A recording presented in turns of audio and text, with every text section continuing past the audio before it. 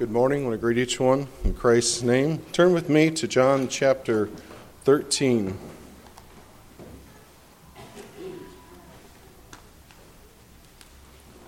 This morning I want us to, as we think about feet washing, to focus on one of the main reasons that I believe we are called to practice feet washing.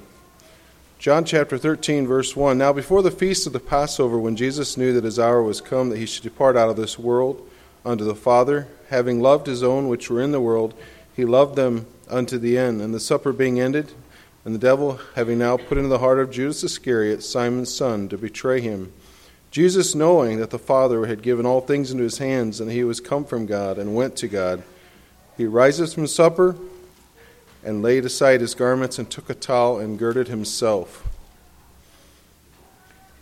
The focus of my feet washing message this morning is on verse 1 there. And having loved his own which were in the world, he loved them unto the end. I believe that when we're eating of the bread, drinking of the juice, the wine, that we're commemorating God's love for us and our love for God. We remember what he did for us, as Terrell's message focused on. So what does feet washing teach us? What are we commemorating with that?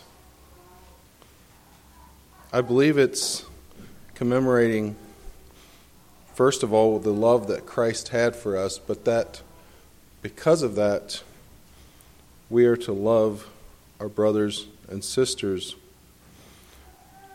There's numerous things that we can take out of this practice, and obviously one of them shows that we're all equals. That if Christ, who was our Lord and Savior, could wash our feet, wash the disciples' feet, then it doesn't matter how rich we are, how high a position we have in the church, out of the church. We are called to humbly wash each other's feet. And why is that possible? And it's because of love one for another.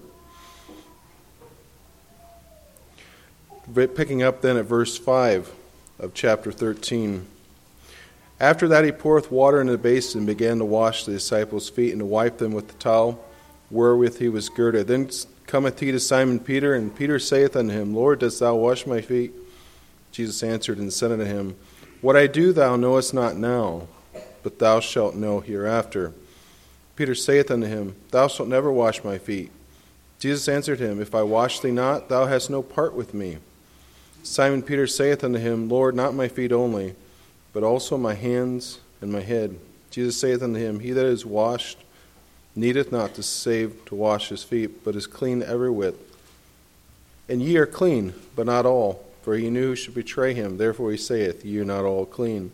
So after he had washed their feet, and taken his garments, he was set down again, and said unto them, Know ye what I have done to you? Ye call me Lord, Master, and Lord, and ye say, Well, for so I am. If I then, your Lord and Master, have washed your feet, ye also ought to wash one another's feet. For I have given you an example, that ye should do as I have done to you. Verily, verily, I say unto you, the servant is not greater than his Lord, neither is he that is sent greater than he that sent him. For if ye know these things, happy are ye if you do them. So what is significant about feet washing? I already mentioned the idea that we are equals in the body and the brotherhood. It also is hard to wash someone's feet who you're holding a grudge with. So the idea is that we are to be at peace one to another. We're to love one another.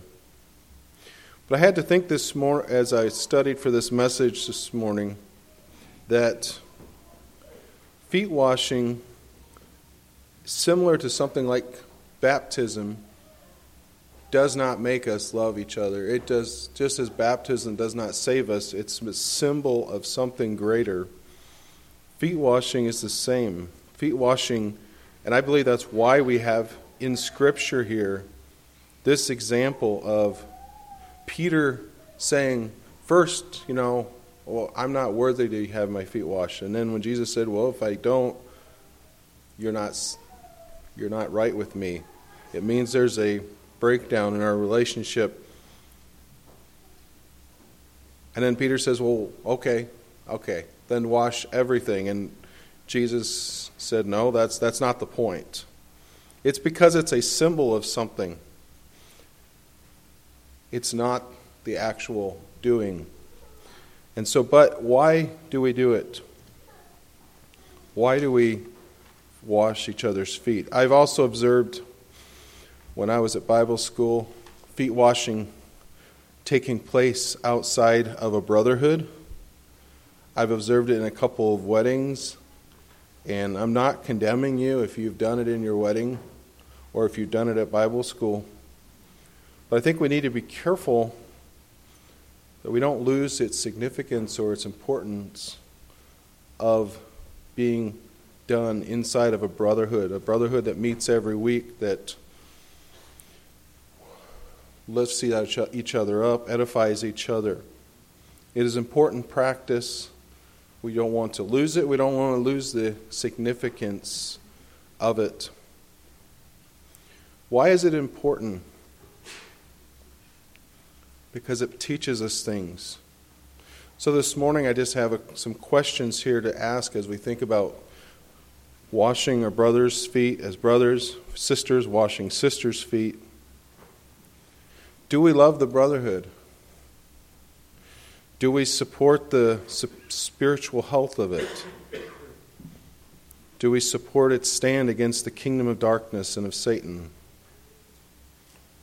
Do we support its doctrines, practices, and biblical applications? If on any one of four of those we no longer support, if we no longer care about the spiritual health of our brothers and sisters, then I believe we'll lose the significance of feet washing. It's possible to wash one another's feet without loving Christ, without loving the brotherhood. And we have that example here that it makes it quite clear that Judas was here for this feet washing. And so it is possible to go through it and not have our heart in the right place. But I hope this morning each one of us are in the right place, that we love the brotherhood, we love God. A verse that came to mind as I was looking at this is 1 Peter 2:17. It says, honor all men, love the brotherhood, fear God, honor the king. So there's 4 different types of relationships that are mentioned. First of all men that are around us, no matter who they are, neighbors, coworkers, strangers we meet. There's a certain level of honor and love for them, but it's different than when you go to the second one of loving the brotherhood. I believe all 4 of these relationships are important. Once again, if we don't have each one of these 4, it makes the other 3 either hypocritical or difficult to do. We must fear God, love God, fear God. And then we also must honor those in authority over us, from police officers to the president. Doesn't mean we agree with them, but we need to honor them. But we don't necessarily love them in the same way that we love the brotherhood. We're not called to wash police officers' feet or the president's feet. We're called to honor them and give them respect for the position that God has put them in. If we come to feet washing this morning and we're not doing these 4, we're not honoring all men, loving the brotherhood, fearing God, honoring the king, then I think our feet washing will be empty. But if we are doing those things, it doesn't mean we never fail.